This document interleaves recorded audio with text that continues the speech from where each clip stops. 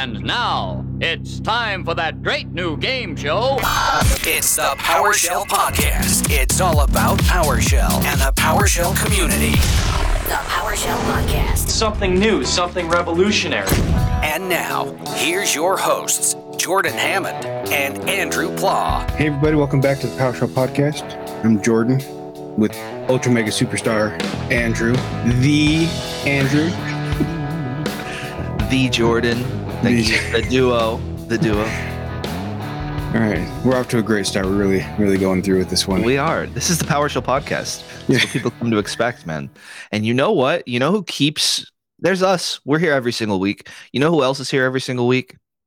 psweekly.doused.dev. That's where you can keep track of a whole bunch of curated blogs, videos, all kinds of stuff about what's happening in the PowerShell world, cool new projects. Definitely recommend checking that one out. And that's our shout out for the day. You check out the PS Weekly? I do, yeah. We'll put the link to some PowerShell podcast that I'm a fan of. So I know he's dialed in. Yeah. And the PSConf EU 2023 videos are available now. And there are some good ones there. I've heard some great things about Bruce Payette's sessions, which I'm definitely going to be checking out because he typically blows my mind. He's definitely more advanced than I am and has a better understanding of pretty much everything. Well, no one's here to listen to us. Let's bring in our guest, which, I mean, his name's going to be in the title, so it's not like this is going to surprise everyone. But today we have Glenn Sarti. Hey. Sorry, g'day. Probably better. So going with region appropriate. So you are senior software engineer and expert speaker at All Things Summit. Oh, definitely the former. I don't know about the latter. Yeah, I think just to clarify, you're in Australia. You're from Australia. That's the good day part, yes. Right? I am from the West Coast, which is the best coast. Oh, yes, I've heard that. But prior to that, you were living in the United States for a little bit. I think when we met, were you living in the United States? Yep, I lived in Portland, Oregon for 2 years. Nice. And I believe at that time, were you working at Puppet? Yeah. So funny story, I was actually working for Puppet back then, but that was the beginning of my software development career. So it's a great story. Started at the pub because that's where all stories start. On Easter Friday, I see this thing on Twitter from a Rob Reynolds, who you may have heard of. He goes, "Do you want to come and work with me at Puppet?" I went, "I'm at the pub. Yeah, I'll give that a crack. I reckon I could have a go." Put my resume in. 3 days later, I get a call from the manager saying, "Hey, Glenn, we would really like to talk to you." And that's when it hit me. It's like, oh, I might actually have to move to America. This isn't just a joke anymore. 9 months later, packed up the family. So my wife, my 2 kids, moved to Portland, Oregon. Never actually been to Portland before. My brother actually lives in Seattle, so it wasn't completely strange. And started my life as a software developer for Puppet for 2 years, traveling halfway across the world because of Rob Reynolds. So I blame him. Wow. That's quite the adventure. It's a heck of a pub conversation. Yeah. So the moral of the story is don't make life decisions in the pub. That's what I've been doing wrong. Yeah. And then you take the pub with you. You kind of make the decisions all over the place. That's kind of my story. But that's wow. That is, we talk about, our career is a journey and that kind of thing. But my goodness, that really is the journey. You brought the whole fam. Yeah. It was a big leap. How was it? Was it immersive whenever you got to the new role? Because you're starting a new career, I guess, in software. Yeah. The short version was it was absolutely full on. So trying to get the kids trying to find a new school, wife trying to get adjusted. I'd never programmed Ruby before then either. So turning into a software developer for a complete language I didn't know. Fortunately, I had a lot of really good people to lean on. So Ethan Brown was my buddy. He's awesome. He's actually spoke to Joey when the PowerShell PM. So you may have seen the Ethan Brown and Joey show for a little bit. But I yeah, haven't. it really highlighted the importance of having a really good mentor to both, get you into this, like the societal norms of a new company, but also he taught me a lot about how to use Git properly, how to do testing to some degree, how to do proper software development. So, Nice. And where did PowerShell fit into all that? right. So before I moved across, I was actually using a significant amount of PowerShell to manage my virtual desktop infrastructure.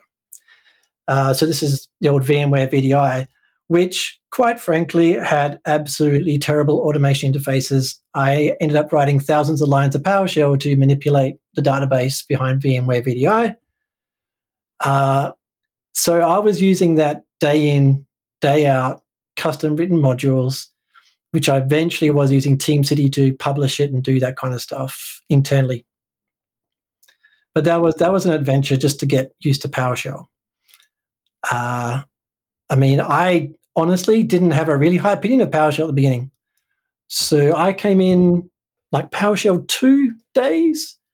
Back then, I knew VB scripts inside and out. I could do everything I wanted to do. And someone came along and said, "You should try out this PowerShell thing, Glenn." I looked at it and I tried to do a login script with it. And the first thing it did was call back to VB script. It's like, why on earth am I going to use this thing that calls back to the very thing I knew how to program anyway?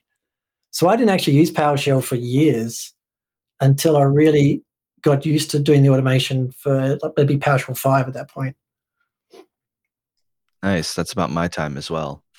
And I think, go ahead, Jordan. Well, I always think it's interesting with the intro into PowerShell. So anyone that has experience with another language, the learning curve for how different it is seems to be steep, where it was the first thing I picked up and tried. So I just thought how all languages did it, like verb dash noun. And then I get there and realize that's uncommon, but I don't think I can move away from it now. No, I did a talk about doing verb noun and how it really is an outlier. What do you think about it overall? You like it? You dislike it? I love verb noun. It's so much easier to comprehend.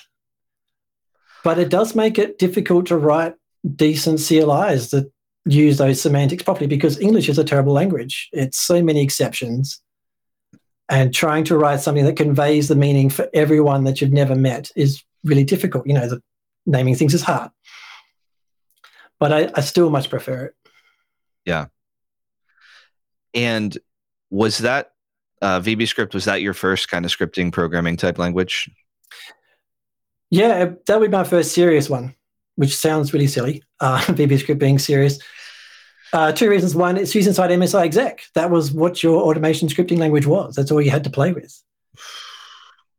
And the other one is that was what I wrote login scripts in. And, if you want to go back to the DevOps kind of principles, my login scripts were run by every user every day, millions of times a year.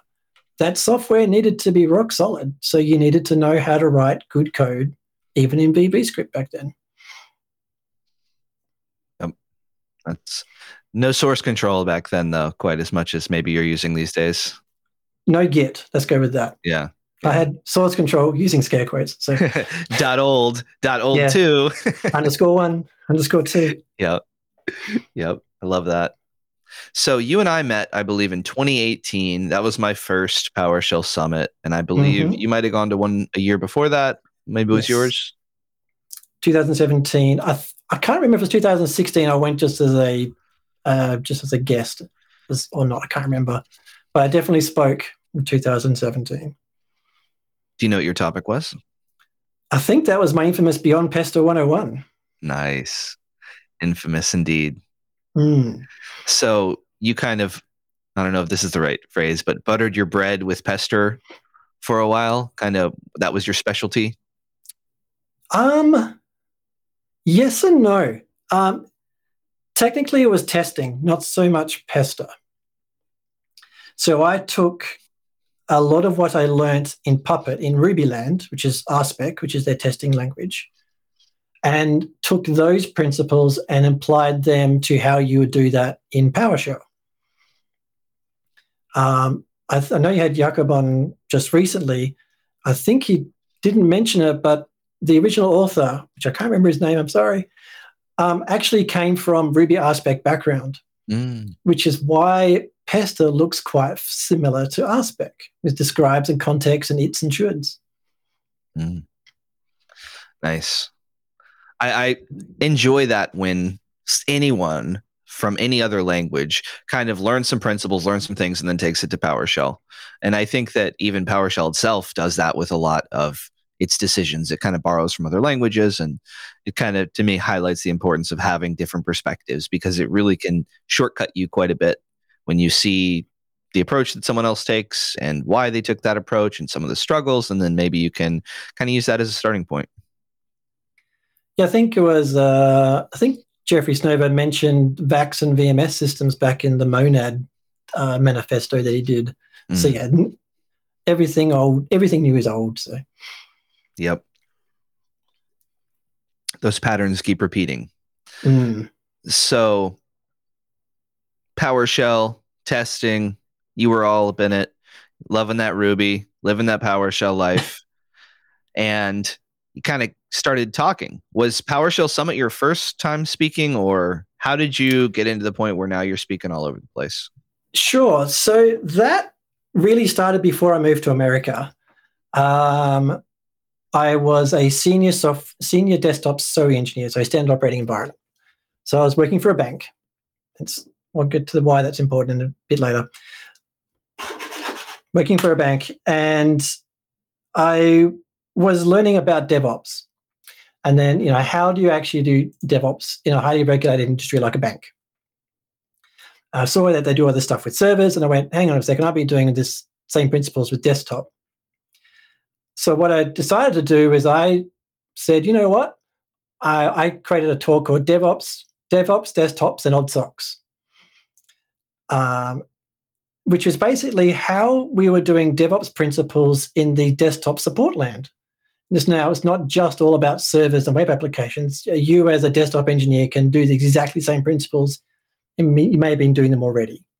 And that was things like automation, even doing testing, how to do culture, how to learn from your mistakes, how to apply those things, and how to be a lazy engineer and get more done.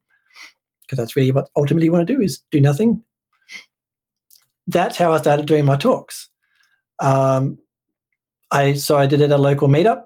I did it within the bank, just internally with all the developers there. I did things like, here's a deep dive into how VMware co-schedules all your virtual machines onto a single CPU, and why when you ask for this thing, it's bad. To give the developers more context on what they're actually asking for. So then I moved to America. I went, I'm only here for 2 years because that's how the visa is. I better use this time wisely. They had Toastmasters provided a Puppet, so I did some Toastmasters, learned a little bit how to speak properly, because I got a really good accent. And then I just started finding opportunities to talk. And it just so happened that PowerShell needed someone to talk about testing. And I learned some stuff about testing, so let's tell the people. And so it begins my story. So, can I say with Toastmasters, I thought when I first started going, I discovered something, but more and more, like we have guests that have mentioned that Toastmasters were a big step up in them getting comfortable and ready to speak. So I don't know, if you have interest in talking, I would say Toastmasters is worth checking out, just because if nothing else, it'll get you used to speaking in front of a group and being able to adapt to distractions while you're speaking. Yep. Hecklers. Have you been heckled? That would be fascinating. I have not yet. Well, that is quite the journey. I think most people, at least a lot of people that I've spoken to, that kind of initially speaking and kind of learning in the open, so to speak, and being comfortable with all that is kind of a transformative period for them. But it sounds like that happened before you really got into next level PowerShell testing and all that fancy stuff. Yeah, that's why it was strange doing it for a bank. They were big on pushing DevOps principles. The person that actually ran the DevOps meetup was the head of change management at a bank. Wow. Yeah. and his second in charge was one of his other people. They did a talk at forgotten what change management conference in Australia about how DevOps and I've forgotten the name of the principles now. Come back to me. Yeah, how DevOps can actually be applied in regulated industries, and how your preconceptions about how you do government regulated stuff really shouldn't be that way. There are ways of being more agile and doing better things faster in a safer way. And they were the ones that pushed me to do things. Now we're talking DevOps principles. Now you don't have to list them all, but whenever you say that, what kind of comes to your mind? Sure. I'm a student of the original, so that'll be the CAMS, the Culture, Automation, Measurement, and Sharing. So that was coined by Damon Edwards, and I've forgotten the other guy's name. You're putting me on the spot here. Yeah, so the 4 principles there are culture, automation, measurement, and sharing. I like those because 2 of them are about technology and 2 of them are about people. And it's very important that you cannot do one without the other. Yep. And it's so interesting and cool, I think, to find that so many people find the importance of communication and people stuff. Like, it is such a truth, but I think more and more people, it's like prevalent everywhere. I think so many people are hearing words like user experience, customer experience, developer experience, really putting thought into how the human experiences things, and the importance of communicating in a way that's productive. Yeah. Especially me coming from, even though we're both English speaking people, we have very different ways of communicating. So how do you even do that even within a team? Oh yeah, especially at even bigger companies where you're in, most countries. There's going to be a lot of cultural differences between places, and figuring out how to communicate and how to navigate some of those differences is definitely important. Now, I kind of like talking about culture. So can we harp on the culture bit a little bit? Yeah, sure. Because to me, that is like really going to either set you up for success or really be something challenging that you have to navigate through at a company. What are some ways that you've seen culture be improved at a place? Ooh. Okay. This is going to be an interesting conversation. So my personal belief is that culture is a lagging indicator. You can't actually change culture. What you can do is affect the day-to-day interactions between people, because that's what creates your culture. So as trite as it sounds, be the change you want to see. Leading by example, particularly as I'm now a senior engineer. I was a senior SOE engineer, actually taking the time to mentor the people on your team and do it in a kind way that actually brings them success, not so much yourself. So it's probably the 2 things, is being selfless and trying to make the team work better, not so much yourself. I like that. It to me hits on the automation bit, right? Because you can't automate every problem. Sometimes you need to empower other people to be able to help with those problems in the kind of less automatable bits. So you use the term selfless, which in some aspects it is, but also I think if you have the perspective that this is how you influence culture, well, it's kind of like selfish in some ways, because you're helping make the culture that you have to work in better, and the team that you work in better, and the people around you a little bit smarter at certain things that you're good at. And you create relationships where now there is more back and forth communication possible, and people on your team can share things with you that they may have otherwise not shared with if you didn't create that safe environment. Which is what I love this the most about the DevOpsy kind of thing. It's like, it, to my mind, works on so many different angles. Like it benefits the business, it benefits the individuals. It's nice. Yeah, I mean, I can give you a concrete example of that. So again, back in my desktop days, I was the person that enforced the rules about what you could and couldn't do on your desktop, and developers hated me. But sometimes their virtual desktops wouldn't work. So instead of just sitting in my little ivory tower just taking tickets, we all worked in the same building. So I went and physically sat next to them for days on end, and I worked there. And if they had a problem, they can come and speak to me. They didn't come and speak to me because they didn't really have a problem. And then they realized didn't really have an issue, and they didn't bother me again.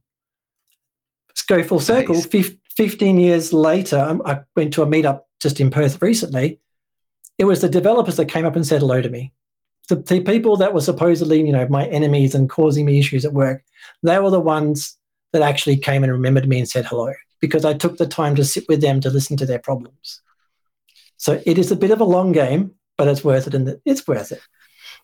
So I've been in places where infrastructure and development have been combative and ones where they're cohesive, and it is a very, very. I don't understand where the rivalry comes from, because it's so different. It should be very, I don't know, symbiotic, but yes, I don't know. So I guess how does it start down the path of where it becomes as combative as it happens so often? Because it's frequent enough that it doesn't feel like it's a random thing. Like there's got to be something there. Yeah. All right. So I'm not going to turn to my consultant hat on and say how to change your culture. You're looking at the real reasons why there's a divide in the first place. Why do they not trust each other? Have you heard about the 5 dysfunctions of a team? Where's the book? I'm sure I've got all of them. That is an awesome book where it describes the pyramid of how your teams fail. And at the very bottom is absence of trust.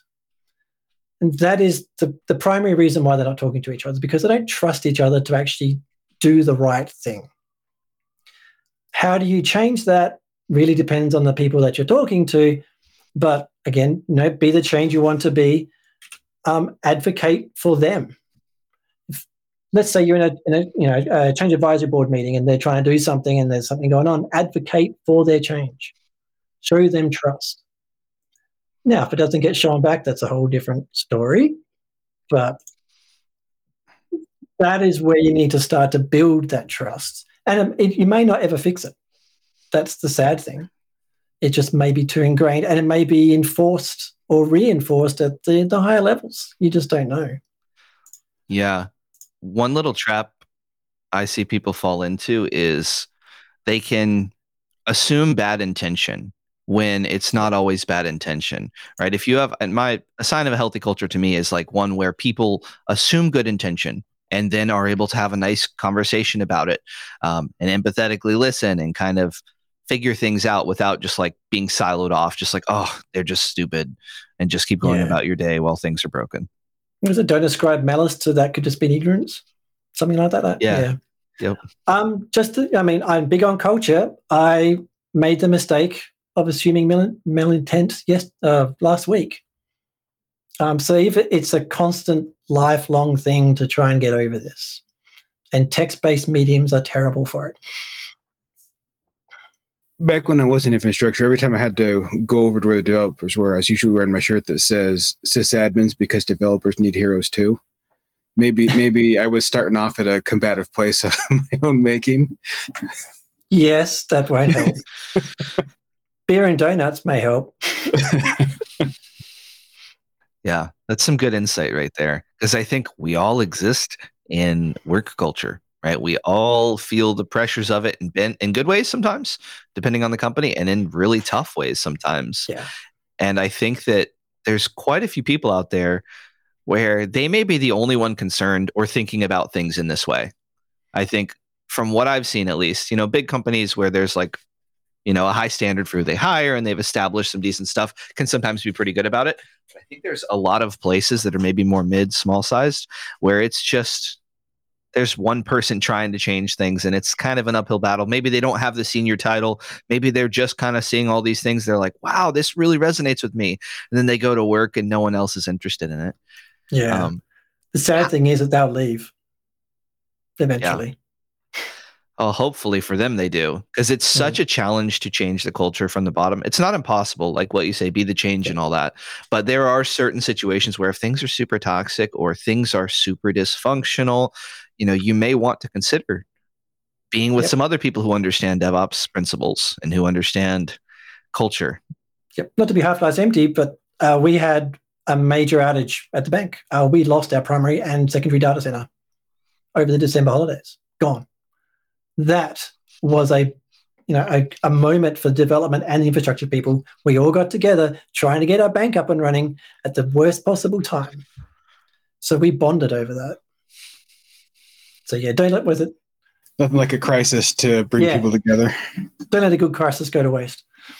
So what if I'm understanding what Glenn is telling all of our listeners is if you're having a hard time communicating with developers, just take stuff down. I didn't say that. But you will get their attention, whether it's good or bad. Well, yeah, you don't want to do it in a way that they can figure out that it was you that did it. Well, if you build your infrastructure proper, then it wouldn't go down, so it's fine. As I moved to being more of a senior engineer, I found that culture and communication are a bigger part of my job and something that I wish I knew more about. Yeah, I can feel that. I think that we try, at least with the podcast, to highlight the importance of working on our communication skills.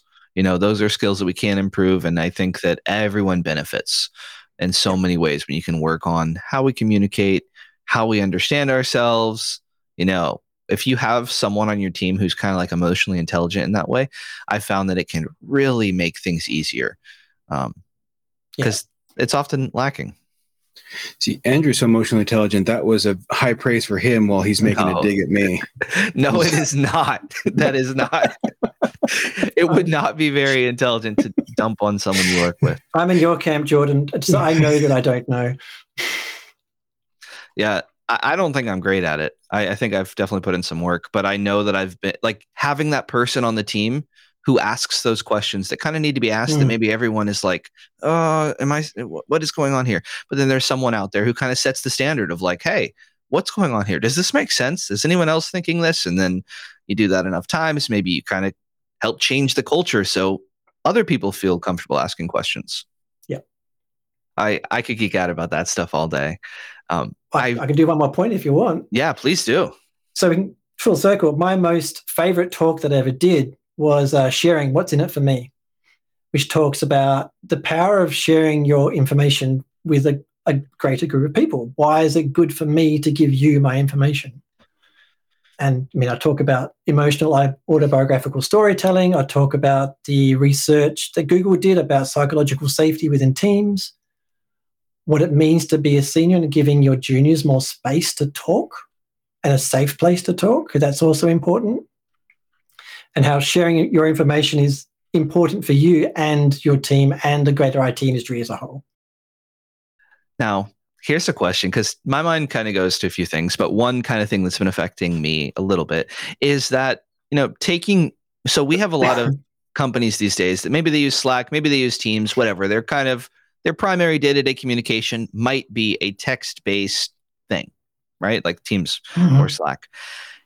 What do you think about people who really prefer just doing everything quietly in DMs versus people who use the channel and allow visibility to be seen into their conversations? Obviously not everything, right? There are some things that should be kind of handled in a DM, but what do you think of that? Ooh. So I'm going to be biased, obviously, because I prefer to do all of my talk in public channel unless I need to do it in private. That has been born out of me working at Puppet, which is all open source. So you could see every single code mistake I ever made in the last X number of years. But the reason I do that is because it's not hidden. You can see me. You can see what's going on.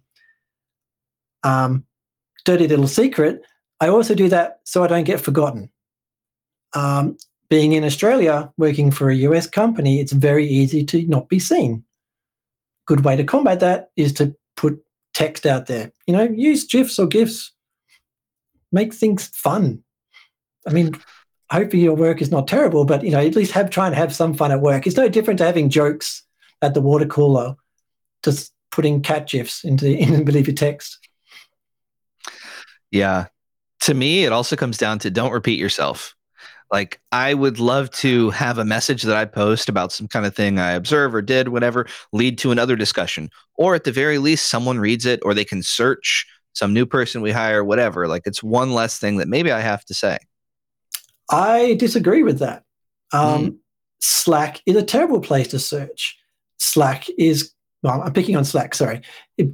Immediate messaging systems are bad for that. They're usually hard to search for.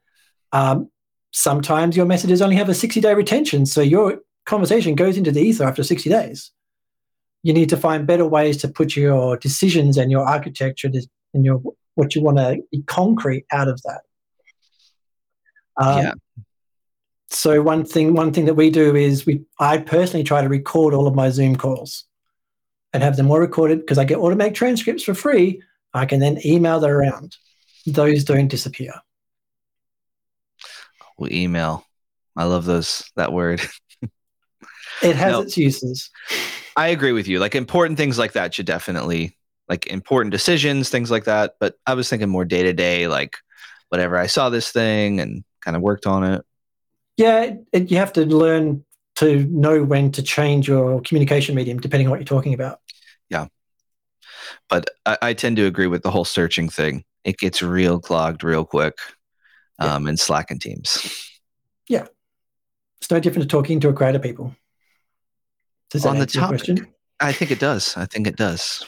But yeah, I'm a big fan of don't repeat yourself and in collaboration. Now, on the topic of collaboration, you mentioned mentorship and the importance of mentorship for you.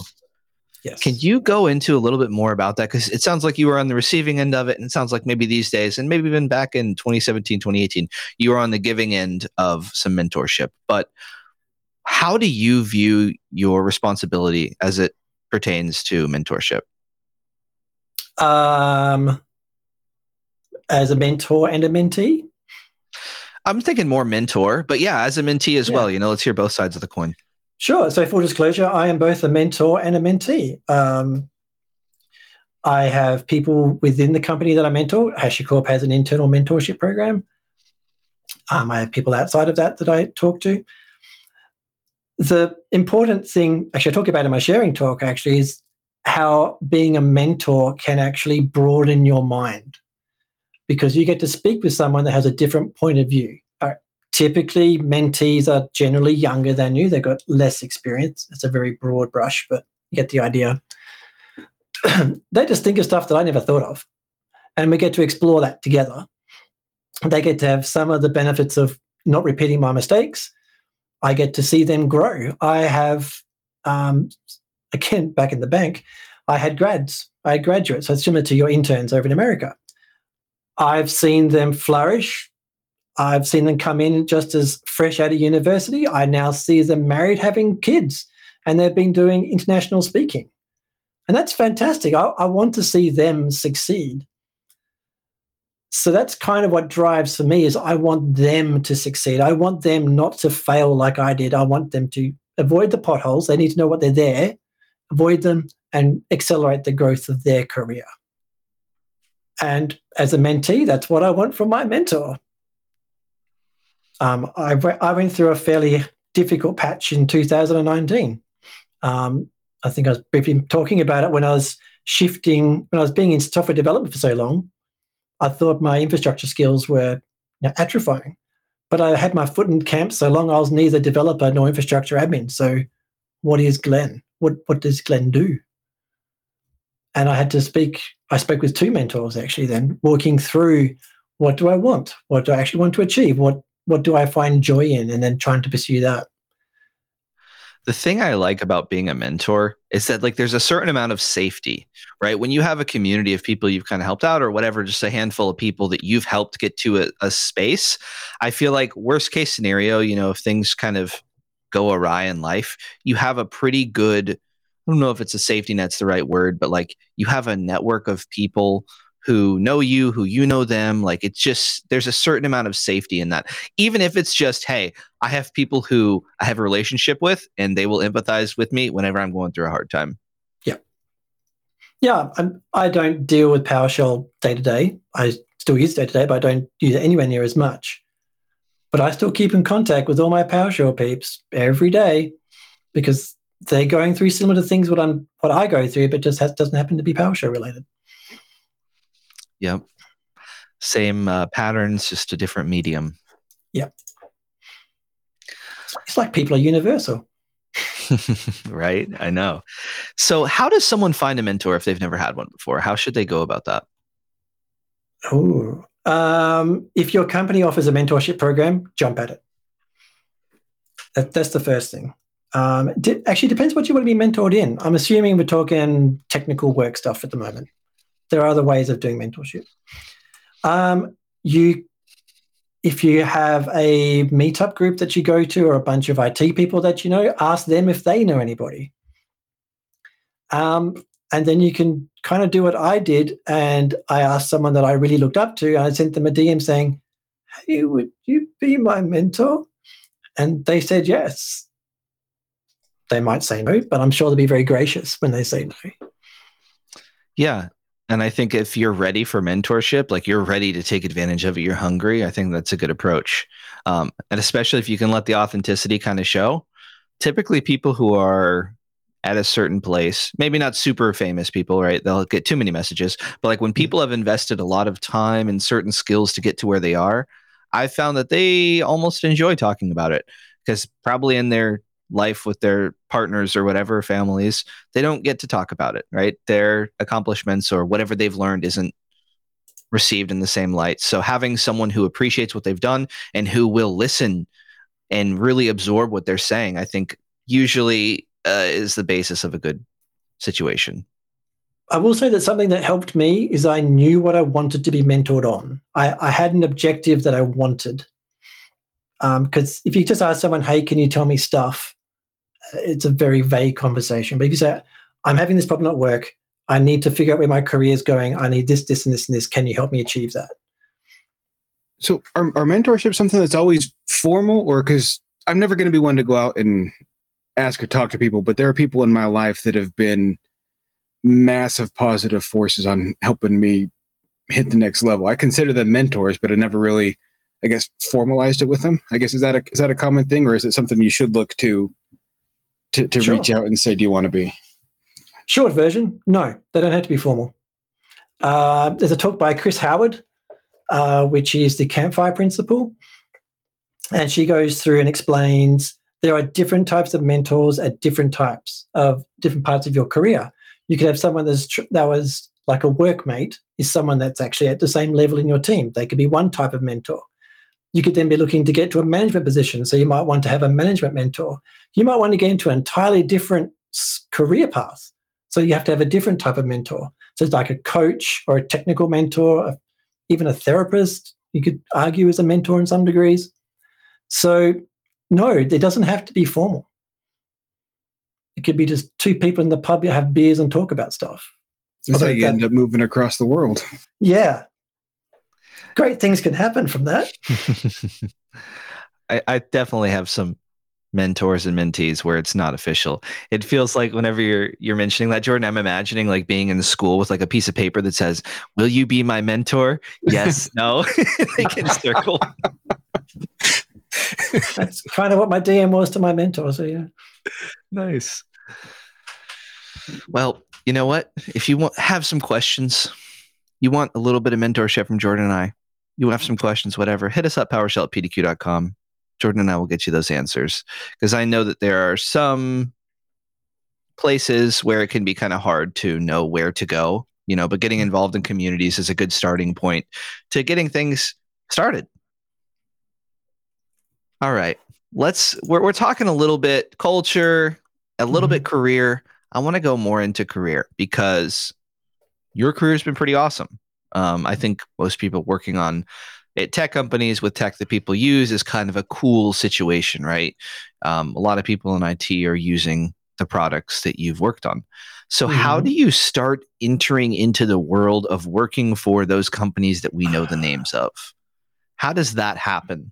Is it by mistake? Is it deliberate? Once you're in, are you in? Is there a secret club? Do you have to get a tattoo? What's going on? I don't know. And that's a terrible answer. So I'll start with, I changed my careers at 40 to become a software developer by moving halfway across the world with my family. That is not a story that's going to be atypical for everyone. And I would not recommend that for everyone. However, there was a lot of things that I was doing prior that got me there first. I was a senior, so I was mentoring people. I was actively searching out trying to become a better team member as opposed to just a good engineer. And I think that's really served me well, is to have a better concept of the team wins as opposed to let's just get a better title. Some tech companies like that attitude. Some don't care for it. I've only worked for the ones that care for it. Do you think that your public speaking and just general public presence played a role in landing these roles? Ooh. I'm not sure if it helped, but it certainly didn't harm it. The ability to think on the fly, to not be super nervous when speaking to new people. Something that I'm not sure if, Andrew, you've experienced it when you're doing speaking, someone's asked you a question, you go, I don't know. And being okay with saying that is a very difficult skill to acquire. But it's very valuable because you get to be yourself. You get to show other people, especially if you get to, like you said, you're a senior now. When you get to the point where you have some kind of success and some kind of whatever at your company, if you can be the one leading hey, it's okay to not know. It's okay to ask questions. You don't have to appear like an expert in every aspect, which I've had roles where I was like the more senior technical person, but I was also kind of married to the idea that I had to be the best, which is a dangerous, toxic place to be. And you want to get out of that. Yeah, it's not good for your mindset where you either have to constantly be right or at least be perceived to be right. Mm-hmm. Yep. Being honest, being open, learning, right? You mentioned earlier that talking to a mentee is super valuable because you kind of get to see things from their eyes. They ask great questions. And that's the truth that I think a lot of us see, which is diverse perspective, multiple perspectives is so much better. Every single person has blind spots and just can't be perfect. So someone who is aware of that should be open to different ideas and should be open to not being an expert on everything. And having the safe space to talk about it. Yes, and helping create that safe space and culture. But yeah, I don't have, unfortunately, much career guidance to give because my career was crazy. That's fair. But I think there is the most, I guess, the default career path, but I think uncommon roads is becoming more and more prevalent as with DevOps, it's kind of started to blend infrastructure and development a little bit. I mean, there's still two distinct roles, but DevOps kind of gives a crossover between them. So I think winding paths is becoming a bit more common. Yeah, you actually make a good point about that because, learning a computer language like PowerShell, for example, really good way to upskill what you do. I regularly program in Ruby, TypeScript, Golang, PowerShell, and YAML technically. I have to learn all those. And some of those I learned before I became a software engineer. Anything to get a leg up is always a positive. Well, firstly, it shows you're willing to learn. It's a good talking point if you want to talk to developers and people outside of just your infrastructure admin. Why not speaking to your auditors, and particularly auditors, that's an entirely different language, your development teams, your change management teams, your release process management teams, even the teams that are trying to change culture within your company. It's important to be able to understand what you do in your job. How does that affect everything else that you do? I think Jez Humble said, if you don't know how the company makes money, what are you doing at the company? How do you know what you do is valuable? Yeah, the term value stream kind of comes to mind. Yeah. And how do you generate value for the company? Yep. And to me, learning PowerShell helped me be able to think about the full company. Like, I don't know what it was, but going through and like being able to put together a module that solves a big problem and the documentation and, the core issue that we're solving here helped me be able to think in a way where I can think about the whole business and what do we actually do and how do I play a role in that? Yeah, I found it. Sorry, go on.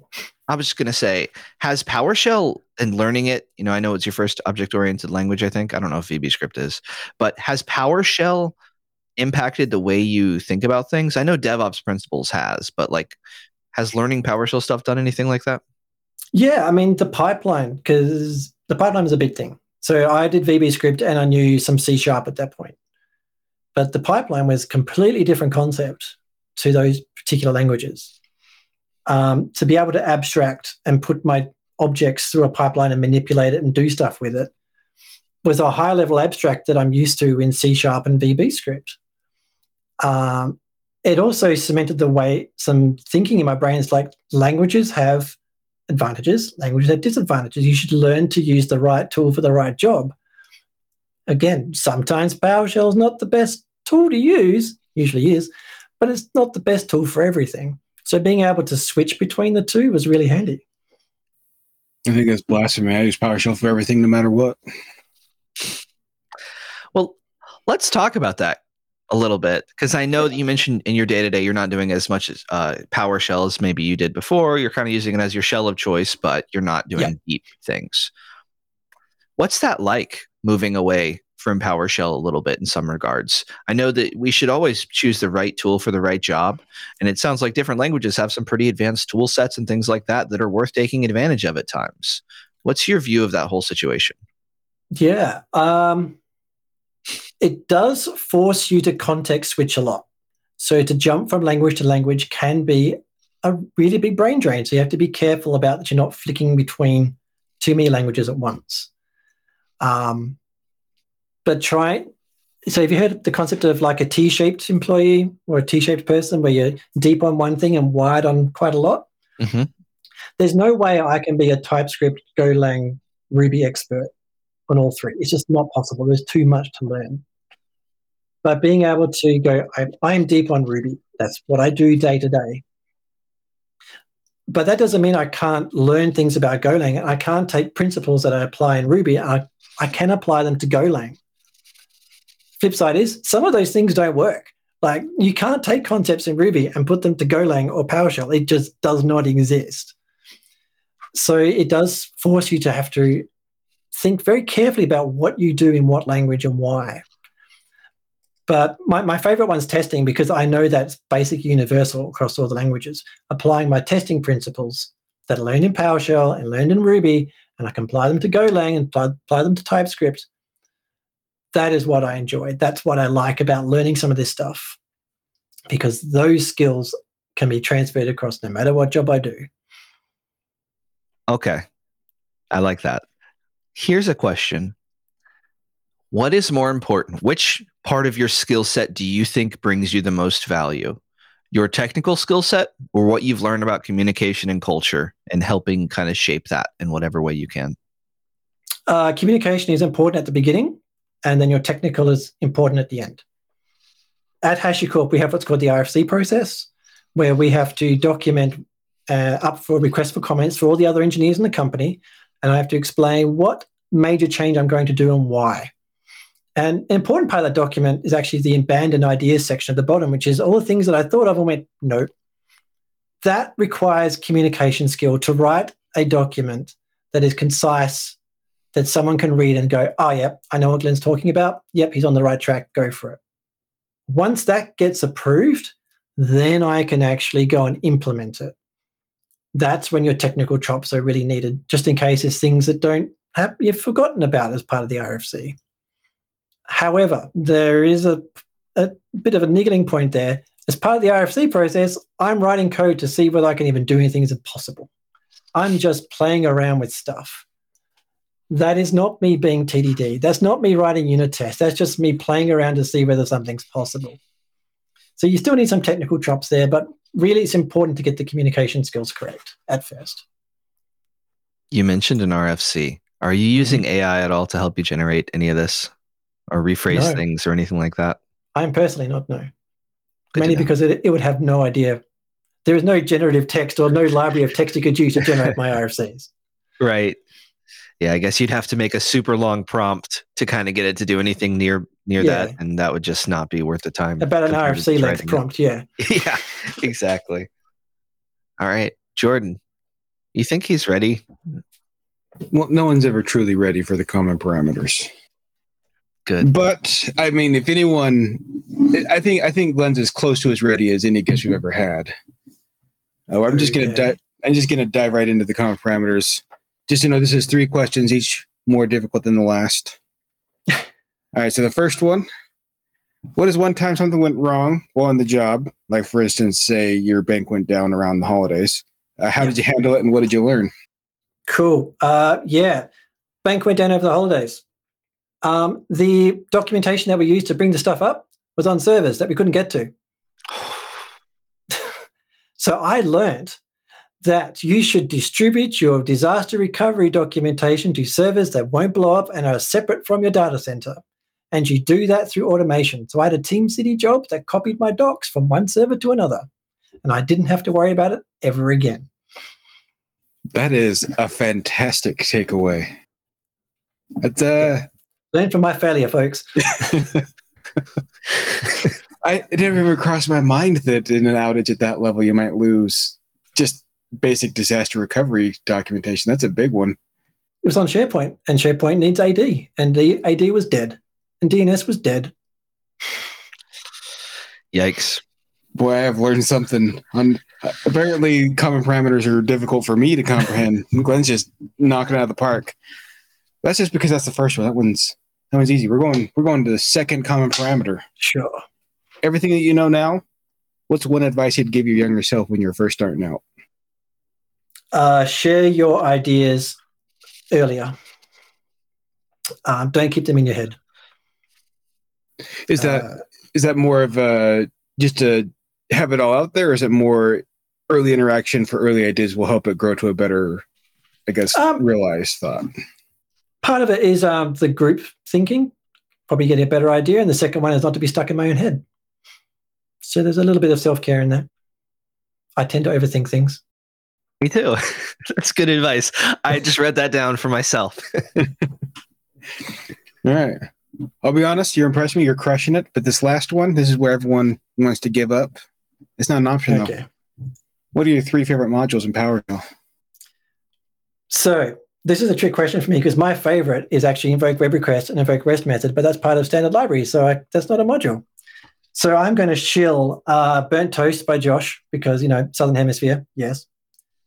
One of my own modules, which I haven't maintained for years, which is Ruby Installer, because back in the Puppet days, installing Ruby onto Windows was absolutely terrible.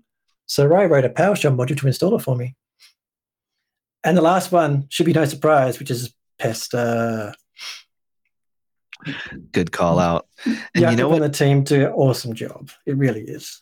And we will include a link to some YouTube videos of yours about Pester. I think there's a playlist that we've linked before, but I think we'll make another call out to it in this episode. So see the show notes for Pester goodness. Yep, Beyond Pester 101, 102, and surprise, surprise, 103. Like I say, I saw 103. It's you're getting quite advanced in your Pester lessons. I'm running out of numbers.